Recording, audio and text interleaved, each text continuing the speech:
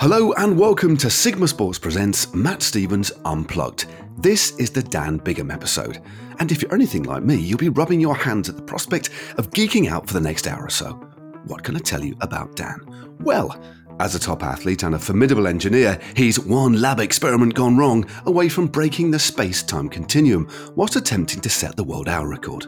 He's a hoarder and he's having a clear out, so we chat about what he might be chucking out. He's an aerodynamicist who speaks passionately about numbers, quite infectiously really, and I was keen to find out how he'll be applying all of his knowledge to his new role at Team Ineos Grenadiers. But what moment of his life would he relive if he had the chance? There's only one way to find out, folks. Don your comfiest lab coat, perch upon a swivel chair, grab your calculator, and enjoy the pod. You know it's that time again. Matt Stevens Unplugged.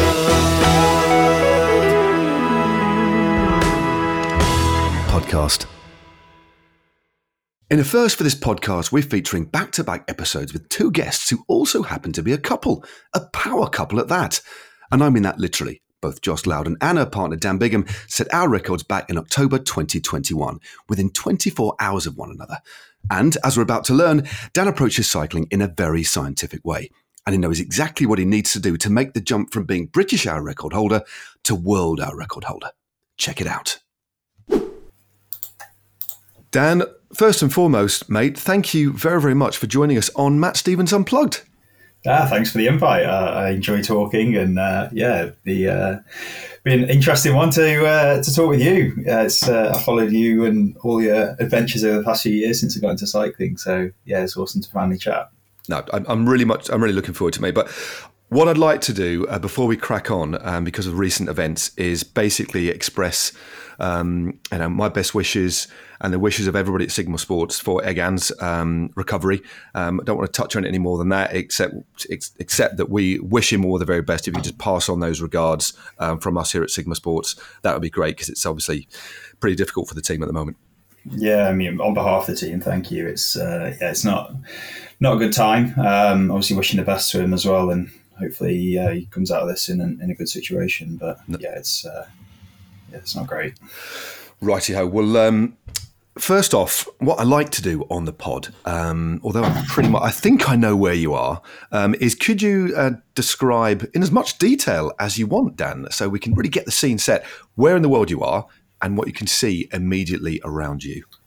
So I'm in Stone, Staffordshire, actually in the house that I grew up in. Myself and Joss moved in here at the start of lockdown when we were looking to buy a house. Then lockdown was imminent. Renting wasn't even going to be possible. So my mum moved out in with her partner and gave us this house for what was planned to be, 2 weeks of lockdown. And here we are 2 years later. Wow. And I'm in my computer room / study. So I have a laptop, a big 34-inch screen, and Mac and everything else all set up. What else? Nice coffee in front of me. Nice. That's about it. Good stuff, mate. Well, because I did actually, the precursor to that was I think I know where you are. I thought you were still in Andorra, because obviously we chatted to Joss. We didn't kind of contrive to have these two pods back to back, but they are. But I thought you were still in Andorra, mate. So are you going to be flitting back in two? What's the score? So I'll be heading full-time back to Andorra in about a week or so. So I'm back home to pack up and move out.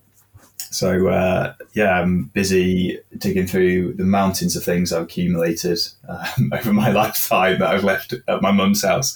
And she's adamant that I need to finally tidy up and either bin or take with me. So, some hard decisions to be made on whether I keep, the workbook from Year 7 maths or all that kind of crap that my mum's collected over the years. It's so true though, isn't it? We've, as you know, myself and Holly recently moved up from the Hampton Court area where we're renting. We bought a place in Barbados in Derby. But the amount of stuff as you get older that you accumulate and find really hard to get rid of. I was looking through my old maths book and science books from 1984 and I can't get rid of them. And I've also got my son's stuff from when he was at school. He's at uni now, and I can't get rid of those either. So are you somebody that gets easily attached to stuff, even though you're an individual and a person that works within the world of logic a lot, don't you? And science. I do, yeah, unfortunately so. And Joss is a great asset for making me realise that it's so unnecessary to keep hold of these things. But at least if I can think there might be a purpose for them in the future, I think it is in my blood to hoard. My mum is definitely a hoarder. My dad, not so much. So I've definitely got it from her side. But Joss is very hard on what I'm allowed to keep and not allowed to keep. And there are an excessive amount of everything from TT helmets, wheels, tyres. I mean, you know what it's like. You just totally. that wheel, I might use that one day. I might need that for this. And it never gets moved on. So I'm making those hard decisions now and check my eBay out next week and there'll probably be some bargains to be had. Oh, you'll definitely get some people interested in that. Or, just as a little idea, Dan, I mean, and you could obviously need to run it by Joss, I'd imagine, but what about the Dan Biggar Museum of Stuff? I actually had an inquiry about 2 weeks ago from a bike collector in, I think it was Banbury Way, who wanted to show mine and Joss's Our Record bikes alongside a lot of other bikes that he'd been collecting. And I said, yeah, no problem. However, they're still both heavily in use, but as soon as they're not, then you're welcome to have them there, which I think would be pretty cool. I never really considered the bikes that I ride anywhere near sort of interesting or collector's items, but obviously someone's keen to have them there. So that was quite cool. I mean, when you look at the significant moments in your career, and you're still a pretty young bloke, aren't you? 30, 31 years of age, and you'd like to think, although your career path has changed, we'll talk about that a little bit later on, but these significant moments in your career, I do like the idea that other people care about what you've done and are willing to do that sort of stuff. And when you're a lot older, you're looking back and you've got this wonderful esoteric timeline of bits, of bits of stuff that you've used that have really impacted and been significant in your career. It's actually quite cool, isn't it?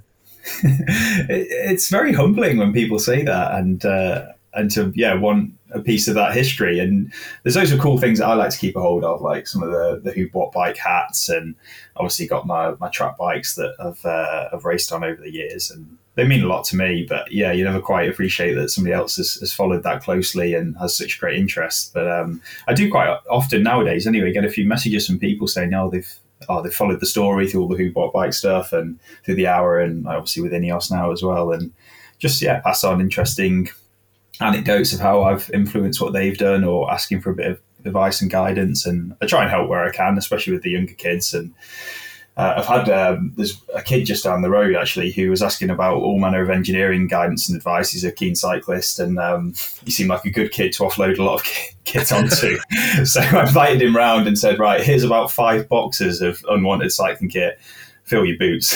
And, that's really cool, though, isn't it? When you can do that. And there are I know there's one not too far from here. I think it's over in Cheshire somewhere, isn't there? There's a charity bike. It's sort of old bike stuff, which is a charity shop, just a bike bits, which is great because people like yourself and myself and Joss and a lot of the people we work closely with, over time you do accumulate a lot of stuff. And yes, we all like to do a bit of eBay, but there's some stuff that when you see how much stuff some people haven't got, and are so eager and keen.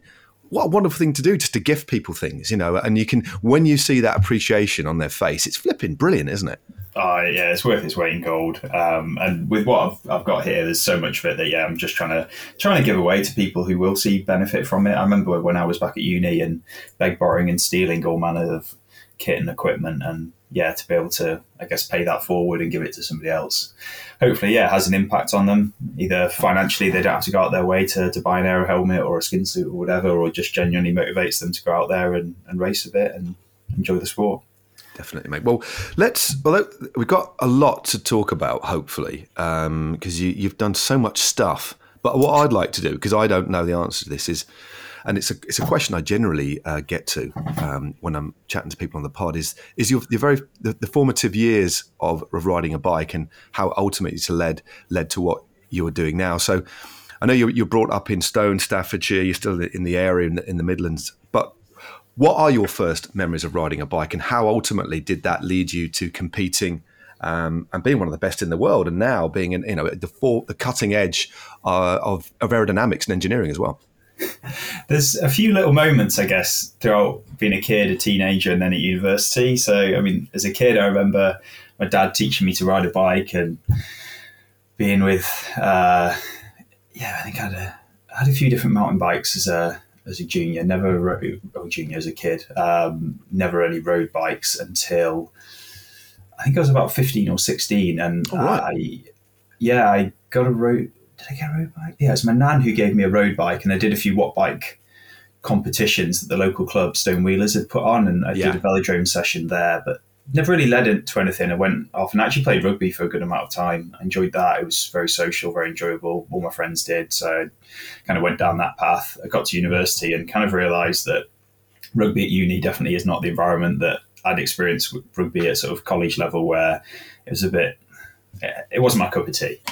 Whereas as a kid, always competed in all manner of sports, whether it's athletics, swimming, tennis, squash, the lot. Parents are just happy to just let me play sport, and found my home really with the athletics club. And that was more in my head originally at the time, was kind of cross training, as I kept picking up injuries in rugby and waiting to get back to rugby when I was playing back home, and kept going back over the weekends. And then there was a guy there called Jack Lawler Anderson, who was on my engineering course as well, who was a keen triathlete, and he pushed me more towards the cycling. I guess he could see that maybe I was going to be a better cyclist than I was a runner, and lent me his bike. I competed in the British Uni Super Sprint Triathlon Champs in 2011. Okay. 2012.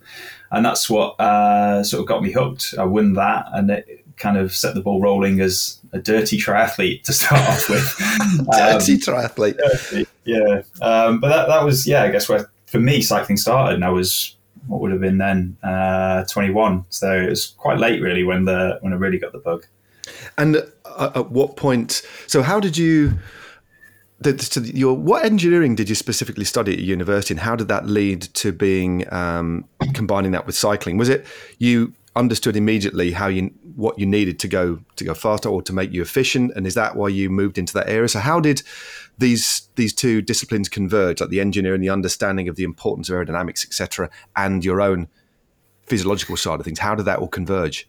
So it all came together when I went on placement year. So I would have been 22 at that point. So I went to Mercedes F1 team and worked in the aero department. And my dream as an engineer had always been to go into Formula One. That was like the big end goal. And I got there, and don't get me wrong, I definitely enjoyed it and I loved my time there, but I realised it wasn't what I wanted my future to be. It wasn't, not that I expected it to be like champagne and parties every weekend, but it was a lot of long nights, a lot of weekends, all-nighters. As a student there, I'd end up with doing the night shifts in the wind tunnel and stuff like that. And I didn't get to do the sport I wanted to do. And it kind of pushed me more towards applying that knowledge, but to a different field. And that's where I met a guy called Simon Smart, who I'm sure a lot of people know through Scott Bikes, Envy Wheels, and Duraskin Suits, and Drag to Zero. And he was based at Mercedes Wind Tunnel.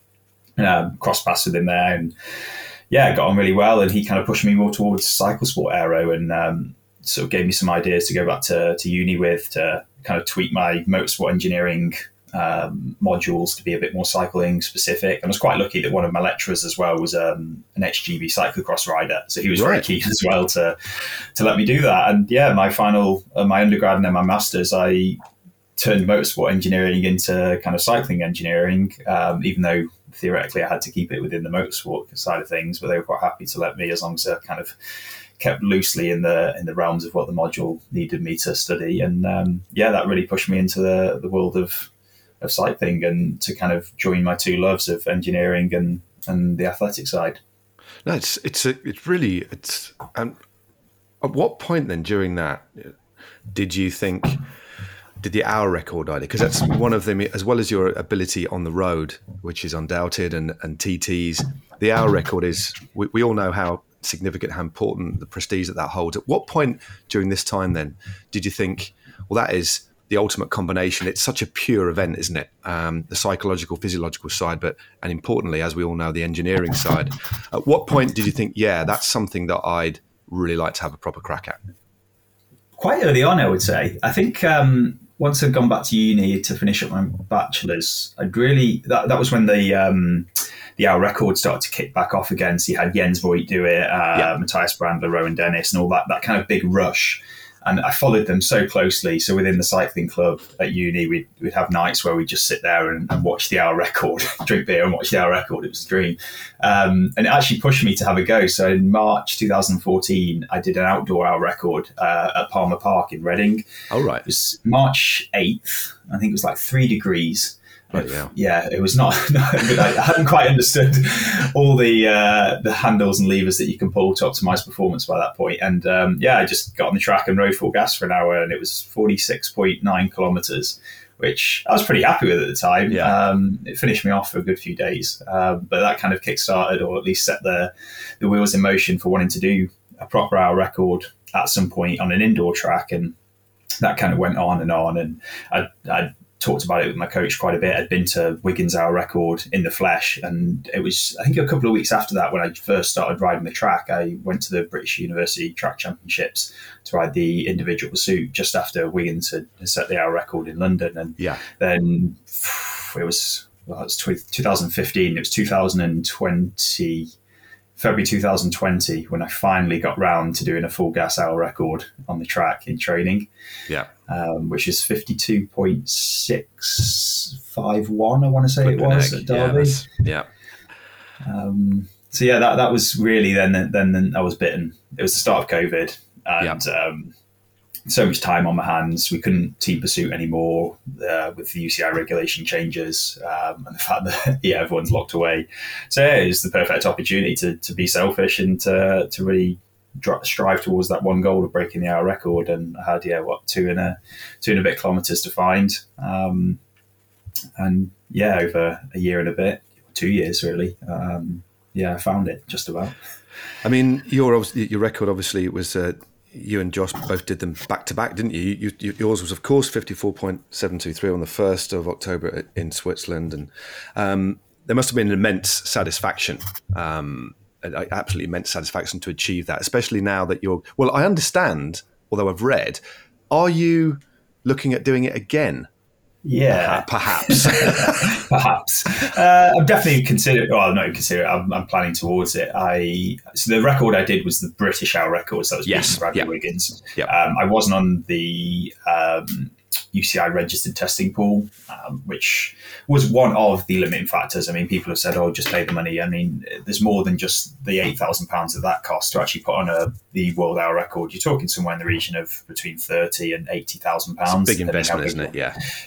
And it's a lot of effort, and it's a scary thought as well when you don't know if you can do it. And beating Wiggins at effectively sea level was that box I needed to tick to say, yes, you can do this. It's not going to be easy. It's going to be hard, and you're going to need to absolutely push everything that I physically can do to scrape over that 55.089 mark. But I know it's doable now, so I'm happy to kind of press on and look for the support and sponsorship that I needed to go ahead and do that.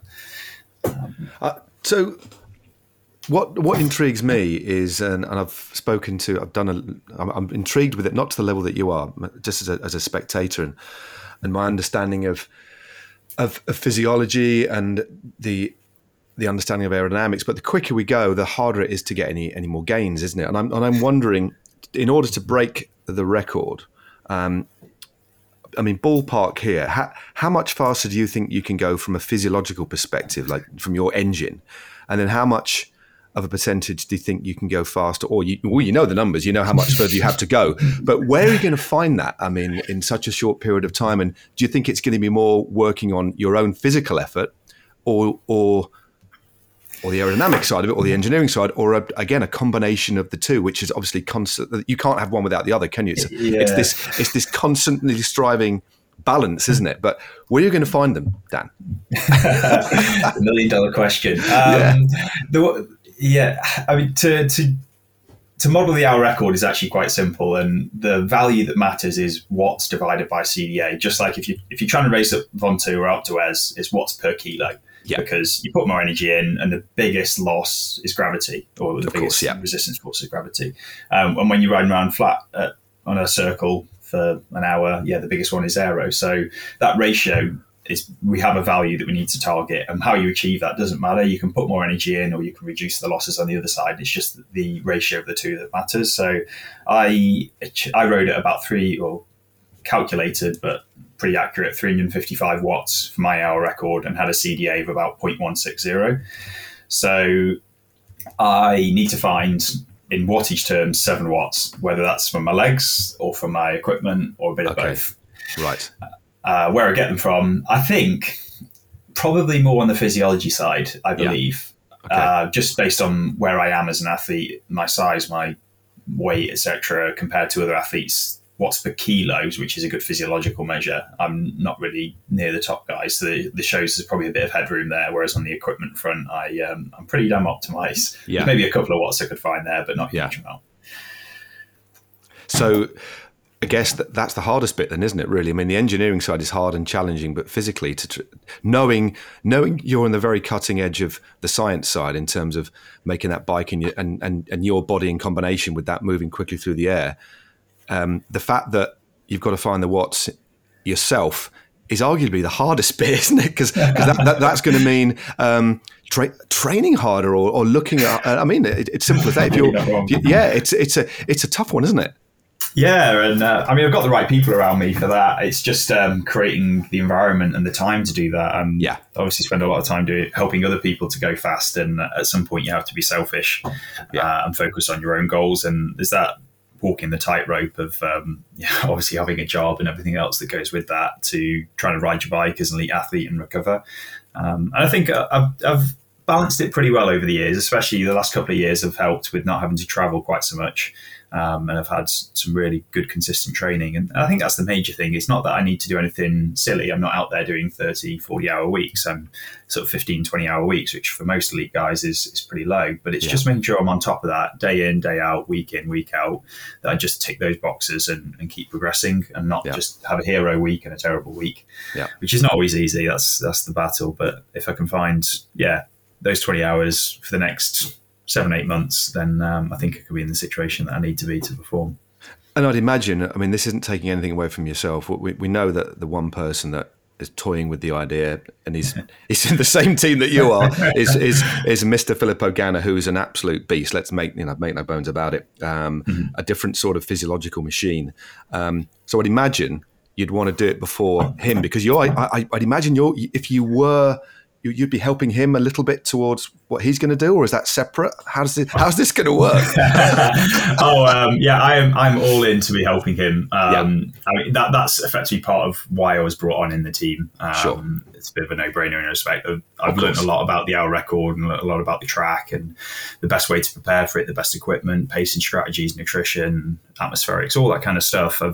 I've learned through just lots of time and experiments, and just the knowledge transfer there, I think, will help Filippo a huge amount to be in a good spot without having to commit quite so much to the track as he maybe otherwise would have done. Obviously, a lot of our records attemptees have wiped off a lot of their season to have a go at this, and I don't think Filippo needs to do that. Like, he's already got a lot of headroom as an athlete. He is head and shoulders above me physiologically.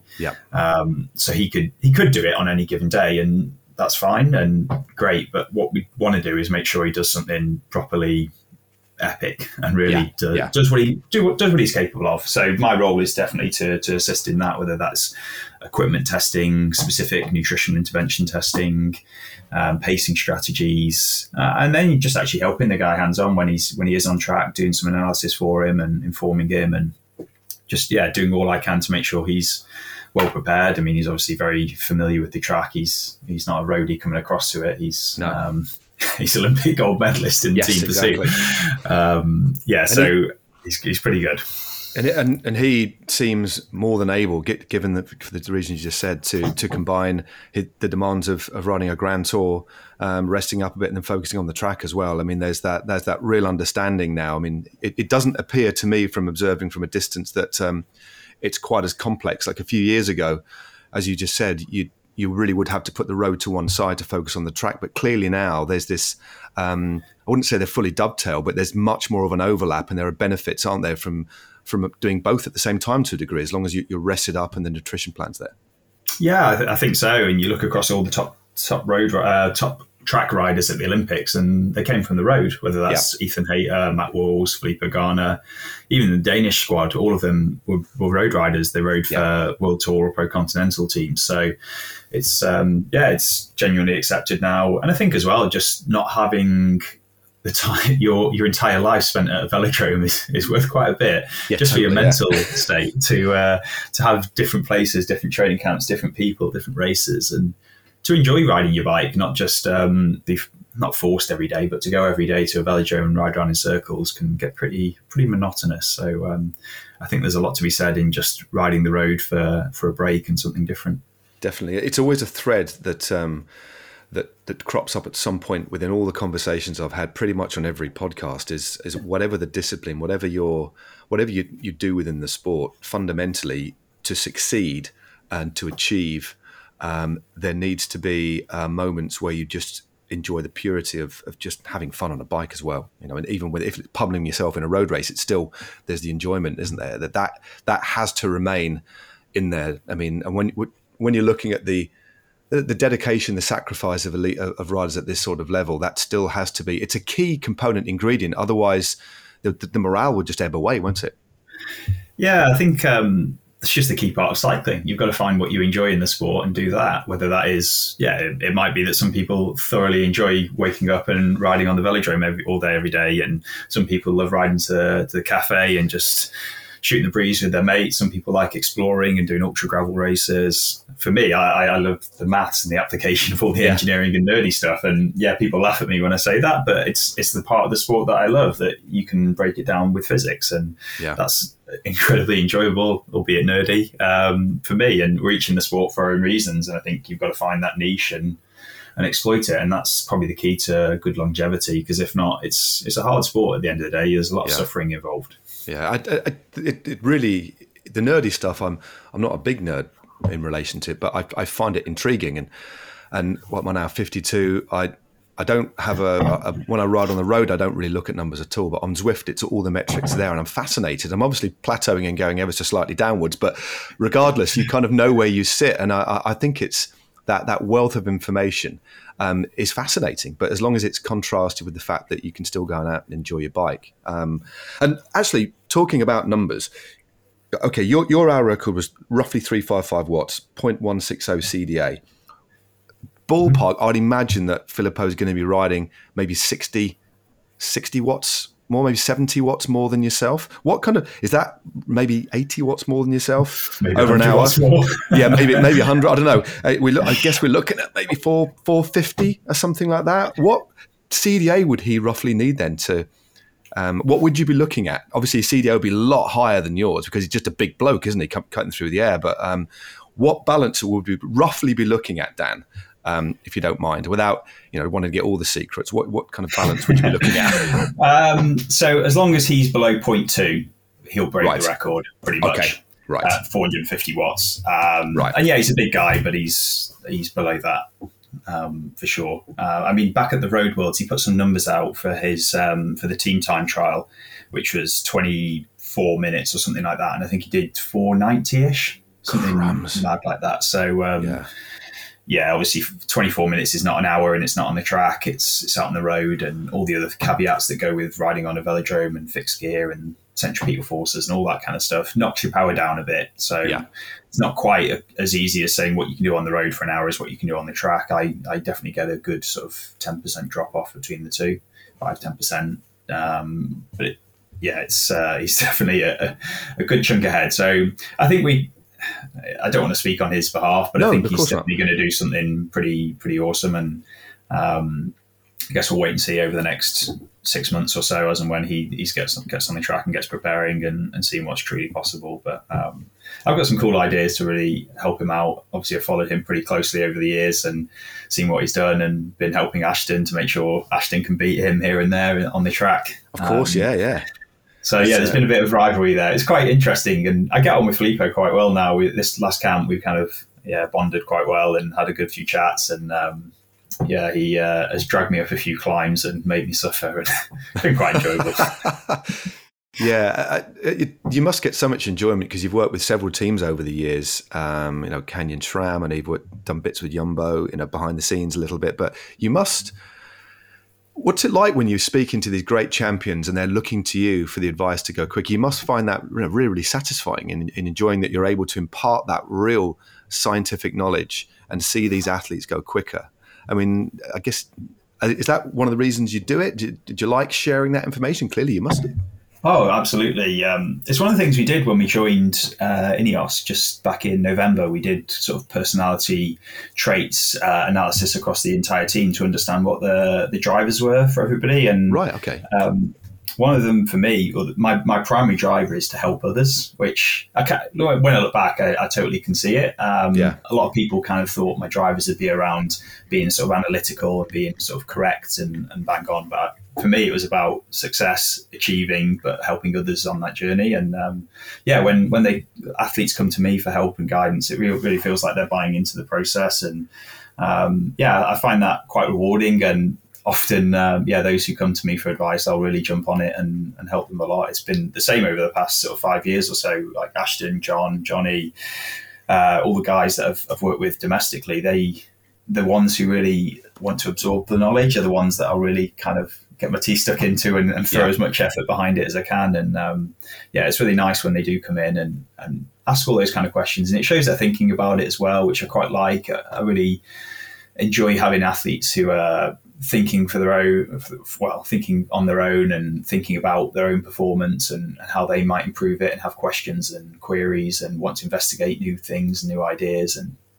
it just shows that, they're vested and they want to improve, and they're not just kind of thinking they're on this sort of conveyor belt of performance, that they're going to ride their bike and they're going to turn up and I'm going to throw a helmet, a skin suit, some wheels and tires at them and they've just got to ride. It's the ones who really invest in the process that are going to see the big improvements and the big gains. So when someone like Filippo comes over and wants to ask a few questions, it's a bit of a dream, to be honest. No, it's really lovely. And I hope you don't mind me saying, Dan, as well, I said I wouldn't say I know you exceptionally well, but we've had a few chats over the years at I think mostly online, actually, given the COVID kind of situation. But when you look traditionally, and maybe it's a bit of a cliche, but when you look at people who are really embedded in the sciences, quite often those people have struggle communicating, or they have. So for you to have the skill set that you have in terms of your knowledge of science, but also the fact you're an exceptionally human, you're very erudite, communicative, that must make the whole process easy, because it can be quite alien, especially if you've got people who come from a different world trying to get that message across. You're the perfect conduit, really, between the pure science and the coaching side. I think it's just come from time of being in that social environment. I think engineers, whether it's just the type of person that goes down that path and the social skills they do or don't have, or just in general, they don't always communicate that well. And it's something I've struggled with, and my teammates will say the same, that I have to actively think about how I need to present this information to a person, because they don't have the same experiences or knowledge. They think differently. You have to talk in their terms, and that's hopefully where I, as you said, can be that conduit, that bridge between all the people who probably think in similar ways to me within the team, the sort of performance support guys who are very sort of analytical, very scientific, very objective. And then you've got the riders who are a bit more sort of subjective, focusing on their feel, how they perceive things. And you've got to kind of bridge the two and talk in their terms, and also understand how they want to engage with that kind of knowledge. So you don't just want to turn up at their A race and throw a load of new ideas on them. You have to kind of go through the process and get a little bit of buy-in with them, a bit of rapport, and then you can start to talk to them and explain a bit of the maths and the physics behind. And typically that gets them going, and they'll come back with a million more questions. But it's something that I've always tried to do, to kind of teach them to think for themselves rather than me to just lead and say this is the way to do it. It's provide the tools, provide the knowledge for them to go out there and ask their own questions. Yeah, and just to wrap that little bit up, I think there's nothing. I think as you get older and more experienced, that's when you really start to appreciate the benefits of learning as well. It actually can be. It's so rewarding when you learn stuff and you can do stuff with it. Wonderful. Right. Okay. We've ascertained, although I thought you're in Andorra, you're actually in Stone. You're from that neck of the woods, because that's what you popped on the email. So based on that, I've done some research. And Dan, sit back, relax. Well, put your thinking cap on, because it's time for the Stone Quiz. The Stone Quiz. The Stone Quiz. Now it's time for the Stone Quiz. I love these jingles. What do you think of rate the jingle first, mate? 6. 6. Oh, Niall. Oh, mate. Was that 6 out of 6 or 6 out of 10? Oh, well, it's an interesting jingle. Anyway, it's time for the Stone Quiz. Every single pod guest, the last 20 or so episodes, I've done a hometown quiz, which I always enjoy researching. But I'm not going to put you too much on the spot because of the format of the quiz, Dan, is multiple choice. So if you don't know the answer, just have a bit of a guess. 4 questions, multiple choice. Are you ready? I am. Okay. Question number 1. We're going back in time for this question, quite a considerable period of time. Dan, what was the name of the Iron Age Celtic tribe whose territory stone laid within, obviously back in the Iron Age? So I want from you the name of the Celtic tribe whose territory stone laid within in the Iron Age. And the choices are as follows, okay? A, was it the Tuvasii tribe, the people of the rocks? Was it the Lactitius tribe, the people of the woods? Was it the Cornovi people, the people of the horn? Or was it the Hamui people, the people of the bear? So the Tuvasii, the Lactitius, the Cornovi, or the Hamovi people? Oh, wow. Yeah. So the people of the rocks, the people of the woods, the people of the horn, or the people of the bear? So I don't think it's A, because I think you put that in rocks and stone, whereas the name stone comes from King Wulfad, who killed his own sons and the locals piled stones on top of them. So I think that's a deceptive one. Okay. So, but the other 3, I'm just going to have to guess. I'm going to go with B, people of the woods. It is correct. Oh, no, it's not correct. That's what I made up. C is the right answer. It's the Cornovi, the people of the horn. So the Tuvasii, the Lactitius, and the Hamui, I made up completely. With just combining Greek, Latin, and a bit of Italian, basically. No, it was the Cornovi people, the people of the horn, whose tribe laid within stone, apparently, according to a 12th century document, Dan. There we go. So question number 2. So I'll be honest with you, mate. It's not a great start, but we've still got 3 further questions, okay? I like to summarise your performance as we go through, as I'm sure you'll appreciate. Right, okay. This is a good one. But they're all quite good, if you don't mind me saying. Right. What national association, Dan, is located in stone? So what national association is located in stone? Is it A, the National Association of Cobblers, B, the National Association of Chimney Sweeps, C, the National Association of Butchers, or D, the National Association of Horse Whisperers? I'm going to go Cobblers because we had Lotus Shoes, who were one of the big cobblers of the UK. Right. High Street. So I reckon Cobblers. Okay. Your final answer for Cobblers? It's Chimney Sweeps. Yeah. Sorry, mate. Okay. Let's take a step back. We're halfway through, but you still can get 50% of this quiz right. Okay. So there's still hope. But let's equate it to an hour record. You're half a lap down. So you've got to do if Colin Sturgis rode our record, you've got to do a Colin. All right, you've got to. Yeah. I did ride mine like a Colin. I think you'd appreciate that. Yeah, that's. I don't know how we used to find that in the Pursuit back in the day, but yeah. Right. Okay. Question 3. Stone has an independently run news website servicing, from an entertainment information point of view, the people of Stone. Unsurprisingly, what is it called? A little bit of Stone. It's correct. It is called A Little Bit of Stone. Are you a regular? Have a look. You are. You go on. Brilliant. Just the choices, because I did spend a bit of time coming up with these. A, Stone Cold Nuggets, which I quite like. B, Stone Life, a little bit loose, and then there's a magazine called Stone Life. Is there? Okay, yeah. Right. Then D, Stone Chatter Online, but it is indeed a little bit of Stone. So well done. And I think Niall, if we're okay, we'll get Niall on briefly. We can give Dan a bonus point there because he actually named it without going through the others. Is that okay, Niall? Absolutely, yeah. Okay, great stuff. So you've actually got 2 points. So you've managed to pull back. This could be Colin-esque. Well done. So 2 points there. So 2 from 3 so far. Right. Final question in the Stone quiz, Dan, is this little perler. What is Stone's motto underneath the coat of arms, basically, translated from the Latin? Okay, so this is in English. So what is Stone's motto translated from the Latin?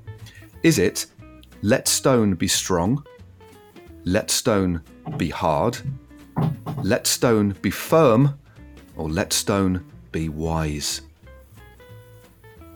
So it's got the coat of arms. It's changed over the years, but essentially it's a knight's helmet with a griffin, I think, and another animal on the side. But the motto underneath has remained unchanged since the coat of arms creation. Frustratingly, I'm getting my school coat of arms in my head instead, and that definitely does not help. Okay. Let stone be firm. Correct, Mundo. What a fight back from Dan Bigham. You've got it's still three out of 4. That's not bad considering the bonus. So if you change that to percentages, that's 75% in the Stone quiz. So let's have a round of applause from our studio audience. What did Joss get? She must have beaten me. I bet she nailed Lewis. Oh God, actually, let me just look back. I think because that quiz comes out. I know it comes out Friday. I think actually, let's have a look back. She got 100%.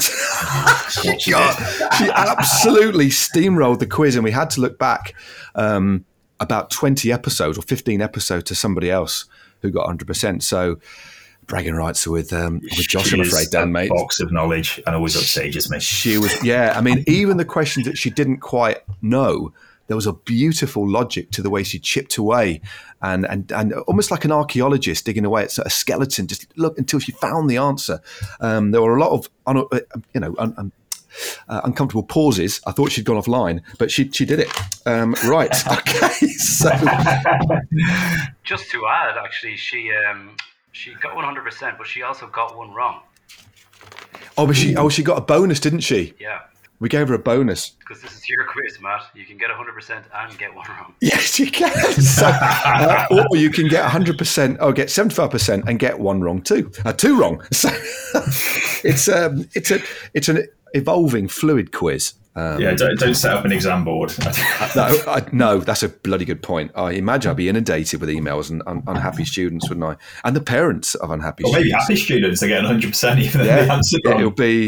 It'll be a challenge. But well done on the quiz, and thanks for getting stuck in, mate. So how long did you actually spend? Have you lived in Stone or around all your life then?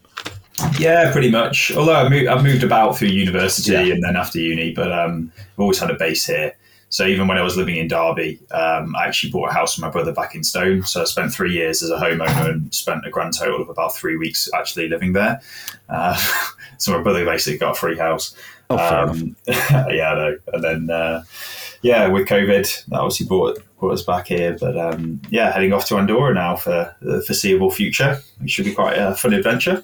Yeah, I mean, let's talk. I mean, a great way in to talk about your plans for the future. You're moving over there with Joss because Joss has obviously joined a new team as well. So, how did the Ineos thing all come about? I know you've had a relationship with them for a while, obviously through links with BC and stuff. But when did you ultimately say, okay, this is what I want to do? Because it's a big decision, isn't it? It's a lot of upheaval. So, how did it come about? A chance meeting with Dave Brailsford over in Derby, and then we got talking. They had started to discuss this kind of role that I'm in now just before COVID, and then COVID had kind of put it on the back burner. They'd had Ineos obviously come on as their title sponsor, or they're in the team, I think, and they also sponsored Mercedes F1, and there'd been a lot of cross-pollination of ideas between the F1 team and the cycling team, and one thing that came up was this kind of glaring lack of a sort of test engineer, race engineer kind of role within the cycling team. So they discussed getting somebody in to fill that. And when I got chatting to Dave, he was asking what I'm up to in the future. At this point, it was sort of April, May last year, and said, well, as things currently stand, I'm working with the Danish Federation through to Tokyo, but no actual solid plans beyond that. I'd had a few discussions with Uno X, which was obviously quite interesting and definitely very attractive with Joss riding for them as well, and their ambitions. But with what Dave and Rod eventually offered, it was a bit of a no-brainer really to join Ineos. That was kind of tying everything that I did into one location, which is a bit of a dream really. It's the engineering side, the riding side, just the whole lot in one big package consolidated, so I don't have to sort of spin lots of plates and trade time here with time with somebody else. It's just all in with one team, and it was definitely a bit of a dream when we had that conversation and kind of agreed all role and everything else. It was it's pretty awesome. I mean, when you look at the Ineos, just look at the elite landscape in terms of the road, and Ineos as formerly as Sky, have always been at the cutting edge, but quite clearly other teams now aren't very far away. In fact, you could argue, depending on your point of view, that some teams are maybe inching ahead.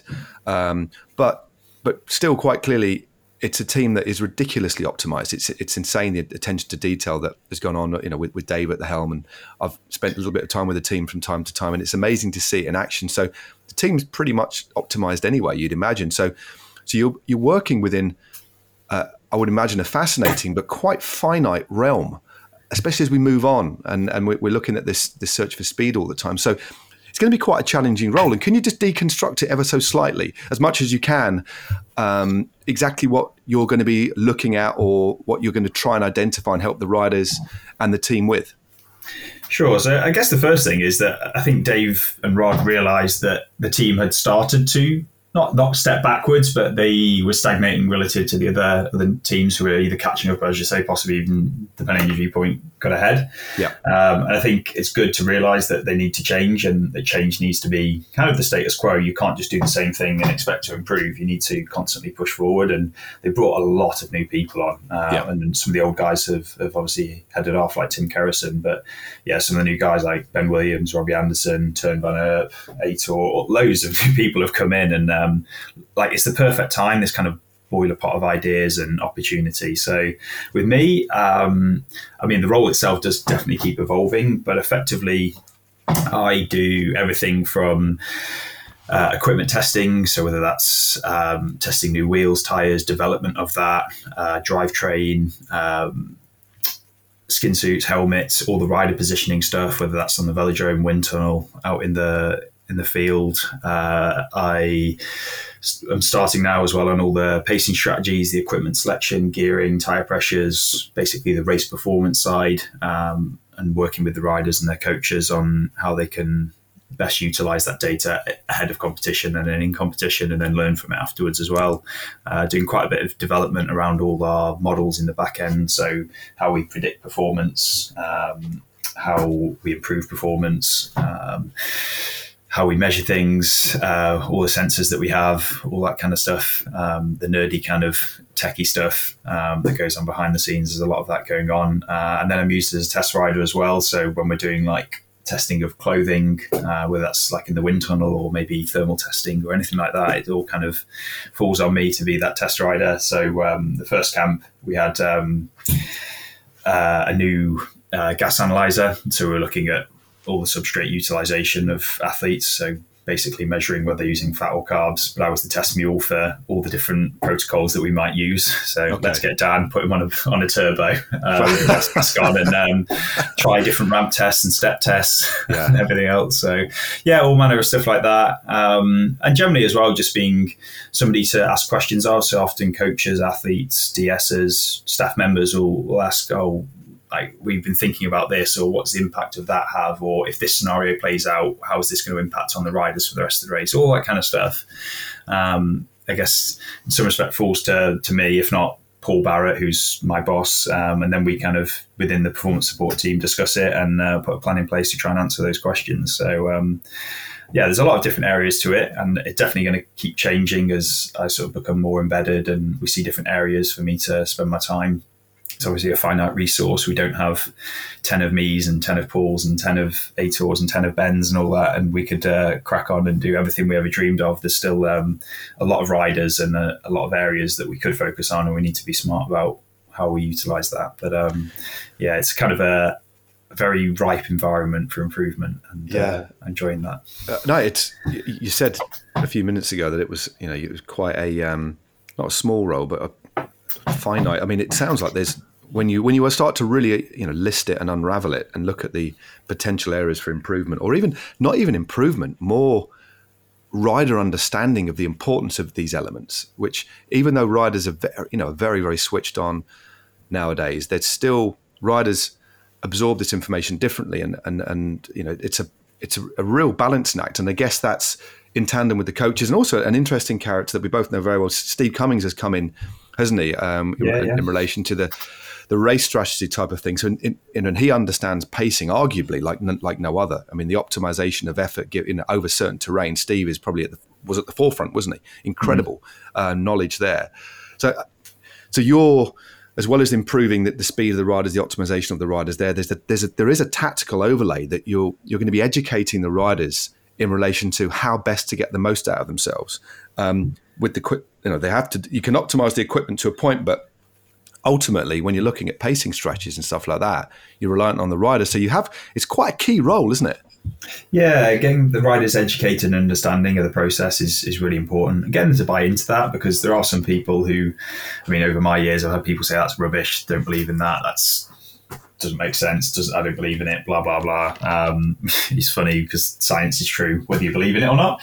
And once they do buy into it, they really see the benefits. And the guys who do then move a good step forward. And to be honest, I haven't come across a single person in the team yet who hasn't sort of bought into the process and wants to engage with it, which is really nice.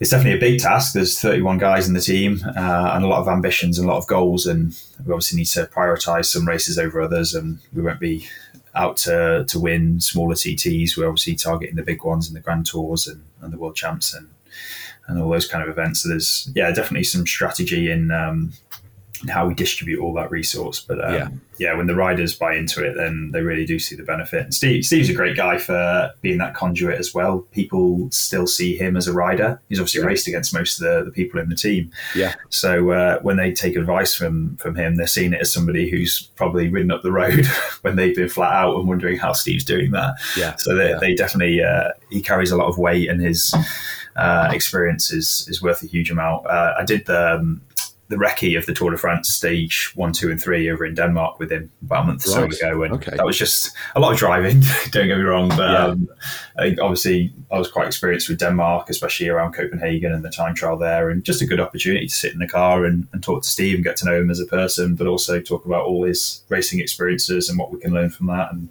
how we can pass that knowledge on to the team. And I would imagine from what you've described, and your role is a varied one, and you're completely integrated within the team. So I'd imagine there's a lot of testing involved. And what I mean is the environments that you're going to be working with are going to be quite varied, aren't you? I would imagine, are you going to be on some races as well from time to time, as well as doing stuff behind the scenes? Yeah, in fact, I'm heading to the south of France, Bessèges, next week, just before I move to Andorra. So I'll be there helping with that, especially around the time trial. But just to be on the ground and see how things work on the race. There's obviously ways we can always improve how we work. So a fresh set of eyes is always helpful. I think you often become blind to your blind spots, and people carry on working around things rather than addressing them head on sometimes, just because that's the easiest way at that moment, and it becomes ingrained. So there's kind of a bit of having a fresh set of eyes on a problem can bring some new solutions. So I'll be there at a few races, definitely early on, and definitely a lot of the Grand Tours, doing what I can on the ground to help the guys go fast. Sounds like it's going to be a lot of fun. It sounds like there's so much to get your teeth into, and you must be honest, pretty excited about it as well as it must be. It's a big step, isn't it? Yeah, I was chomping at the bit to get started, and then the first 2 weeks was a lot of meetings. We had performance staff meetings in Woking and then in Paris, and a lot of discussion, which is, I think, it was definitely the right approach, and really quite interesting to be involved in those. But there was a lot of things that I was like, we really need to get on and get doing this now. And it's been great fun just to start cranking those handles and start doing the things that I want to do in the team. And I know how things have previously been done as well. There's obviously a lot of knowledge and a lot of experience within the team, and even just digging through the history of all the tests that have been done positionally or on clothing or anything else. There's a lot of gems in there, and it was so nerdy when I got my MacBook from the team. Joss was like shaking her head at me, but it turned up and I was just like, this is great. Now I've got access to everything they've done. This is so cool. I can just sit there and like absorb the past 10 years of Team Sky, which is, it was a fun night, as much as that's a really nerdy thing to say. No, I bet it is. I mean, it's exceptionally interesting. I mean, actually, just going back a year. I mean, last year for you, put on a personal level, was a successful one, which has led to what you're going to be doing this year, as well as another attempt at the hour record as well. What was the biggest area of learning in this last year? Because you are at the very vanguard, the very cutting edge of what you do, and we are all learning. Whatever we do in life, whether we like it or not, we are learning all the time. And you might not know you're learning, because as soon as you make a mistake, you learn, and it's kind of programmed in, isn't it? But what do you think for you in 2021, as well as enjoying your success, what's the biggest area of learning about yourself that you got that you can maybe apply to the team going forward? I think you pretty much nailed it there, is that we're always learning, and I think creating environments to learn. So I did a lot of tests, and not just structured as tests in the sense of like trying to find out if this was faster than the other, but like pushing myself physically and just trying to find out what happens in all these different environments to learn. Because there were so many things that I'd learned from, I don't know, I'd been up to Glasgow, for example, did 2 blocks up on the velodrome there and did a lot of different weird pacing strategies. And it just was an environment to learn, and things came out from that otherwise I wouldn't have known about, that definitely impacted on my hour record and other time trials as well. And I think the biggest learning has been just to create environments where we can just keep testing and keep learning and keep trying new things, because if not, you kind of stagnate quite quickly. Not that they intentionally do. People obviously want to improve, but it's not the normal thing. It's not the status quo to wake up and be like, right, today I'm going to change this and change that and change the other, because cycling's just kind of stuck in that groove of that kind of monotony of training and progressing very slowly. Whereas from a sort of physics perspective, you can make big improvements very, very quickly, but you often just have to roll the dice, as it were. And that's pretty much how I've learned about a lot of these things, just creating the opportunities to go out there and to test. And it's not easy to do, and to be able to go on the velodrome all the time, or even like, for example, I've been to Catesby Rail Tunnel, which is a tunnel that just north of Silverstone. It used to be an old rail tunnel, 2.7k dead straight. The perfect gradient. Is a lovely test facility, but getting access to that was quite hard, or is quite hard, is quite expensive, but you learn so much from it. And I think just environments like that, they just give you an opportunity, aware of enable myself to move forward quite quickly. It is absolutely, it is fascinating, because we are traditionally, just as human beings, although we're all different from person to person, but historically relatively resilient as a population. We are quite actually resilient to change, and it's only the innovators that push that through. And sometimes it's really, really hard work. And so the way you convey that learning in the face of people thinking, that's not going to work, is a challenge in itself, isn't it? You need to kind of have that. Your standpoint needs to be, I'm probably wrong on all of these things. Yeah. And then it becomes easier to go ahead and be like, well, if I'm probably wrong on this, then there's no harm to go and find out if there's something better elsewhere. Yeah. Whereas I think a lot of people have become ingrained in, this is how I've always done it. It's been the best way for me. It definitely works, rather than, trying something a little bit different. That's not to say you should always go out there and be doing something different every day. Your coach would probably get quite annoyed at you if you were one day doing some Tabatas, next day you're doing fasted training, the next day you're doing heat training, the next day you want to do 8-hour zone 2 rides. It's not conducive to good physiological adaptations, but I think it's a good standpoint to have. That leads us nicely, I think, into the book that you wrote, Start at the End. Now, I'll be honest, Dan, I haven't read it, but I've read a few synopsi, several synopsises, whether that's correct or not. But it's about reverse engineering. Can you, in a nutshell, because it's not just, from what I can see, just about the science of cycling quickly or efficiently. It extends, it's a broader, almost set of ideologies, really, isn't it? So can you explain what the book essentially is about? Because I think I'm going to have to grab a copy and read it, because it's really piqued my interest. There's an audiobook out there as well that I didn't read, but I got to pick the person who sounded most like me to read. If you're up for that. Right. But effectively, reverse engineering is something that I have naturally done through, I guess, my background and through what I've been taught at university, but it's the process of starting with a goal and then breaking it down into its constituent parts. So with us on the track, it's very easy with a team pursuit to say, okay, well, we need to go this fast. And then what does it take to go that fast? Well, you can say you need this amount of power, this CDA, that mass, that drivetrain efficiency, this kind of strategy. And then once you've sort of broken it down into those constituent parts, you can then start to build tools around how you measure them, measuring the things that do matter. So, obviously for the track, watts and CDA are probably the most important things. Yeah. So how do you go about measuring them, improving them, putting the strategies in place to do that?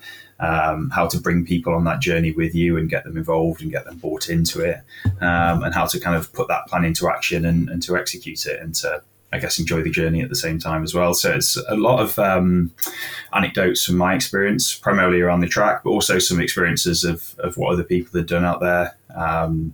So that's like Elon Musk with Tesla and that side of things, but just a lot of different ideas that were very similar to what I'd either experienced or done on the track, so as to not just bore people with, and when we did this on the velodrome, and then we did that on the velodrome, which would quickly, people would get a bit sick of riding in circles. But effectively, it's just a different method of approaching your end goal that allows you to just break it down, understand it, and therefore improve the constituent parts that do matter. And again, I guess, like, just by the word reverse engineering, it is something that's quite counterintuitive, I would imagine, isn't it? Because that isn't the way we go through our life a lot of the time, is it? We might have objectives, but we just basically muddle through life, and we reach these little forks, and we either take a left or a right, and off we go. I guess that's just life in general. But when there's specific targets to optimize and to do the best you can, you kind of work backwards and break it down. It's really intriguing. It gives you a good framework to answer those questions when you do get to a fork as well. Because often, you'll make the best decision at the time because you think, I need to get better in the short term, so therefore this is the right thing rather than that. Whereas if you know where you need to go to and what the end goal is, i.e. specific in cycling terms, it's nice and easy. You can say, I need to get here with these different variables and physiological metrics. Then you can go, well, actually at this point in time, it looks like going down there would be a good thing, but in the long term, actually going down that path is a better option because you have good sight and good understanding of actually where you need to be, and you've laid those stepping stones out so you're not distracted and going down all manner of other paths. And it's a common thing, right? You end up with a load of things that you think you should work on, and suddenly you get distracted and you do a little bit of this and a little bit of that rather than those key metrics that truly do impact on your performance. And you should bin off all the ones at the bottom that aren't really that important and focus on the big key meaty ones that are really going to make those big improvements that you need. Sage advice. And sorry mate, there's a bit of a funny noise. Oh God, what's going on?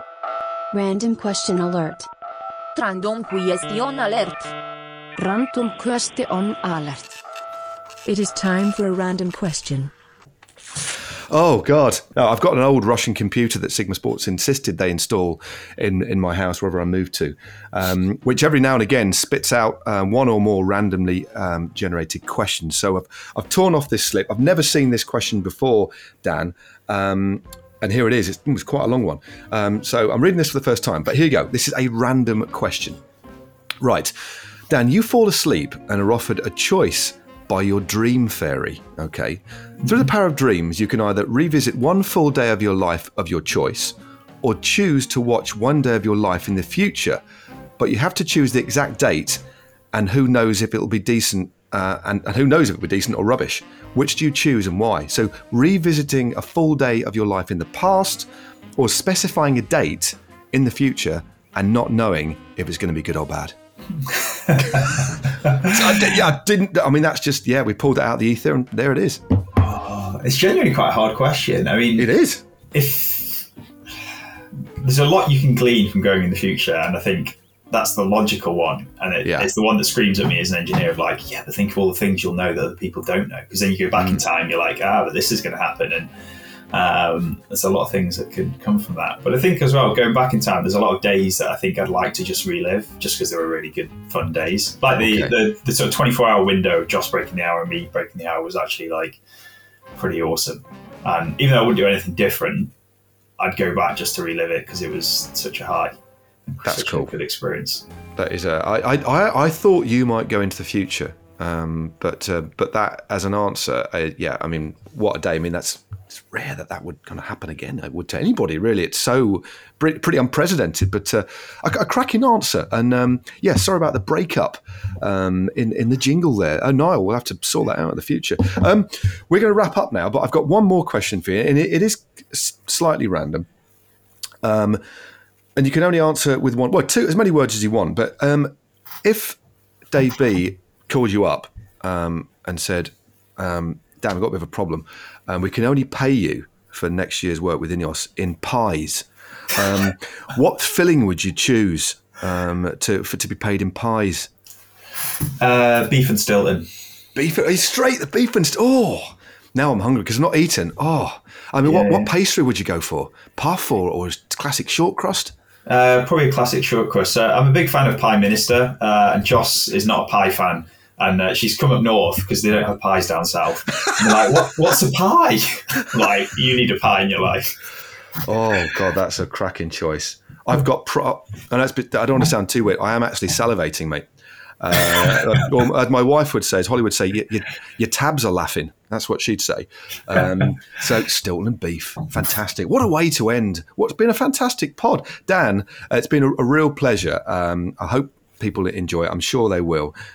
All the best this year with your own individual aims and pursuits, and of course have a thoroughly enjoyable and successful year with INEOS as well. And I might bump into you on the road because I'll be out and about. But Dan, it's been a pleasure. Thank you. Thanks for having me. Yeah, hopefully see you on the road at some point. What a fascinating chat I had with Dan. Super geeky, absolutely loved it. Now, I'm projecting a bit here, but I reckon Dan might find those 7 missing watts and pinch the world hour record soon. However, the real question is, will he be able to resist the urge to deflate Philip Hogana's tyres a touch when he gives it a go, thus holding on to the title for himself? #marginal losses. Time will tell. Thanks to Perry Ap Gwyneth for the podcast theme tune, and thanks to you as ever for listening. Don't forget to like, subscribe and rate the pod, and why not recommend it to Dan's neighbours, who might be wondering why there's a museum of cycling paraphernalia in a skip outside his mum's house in Stone.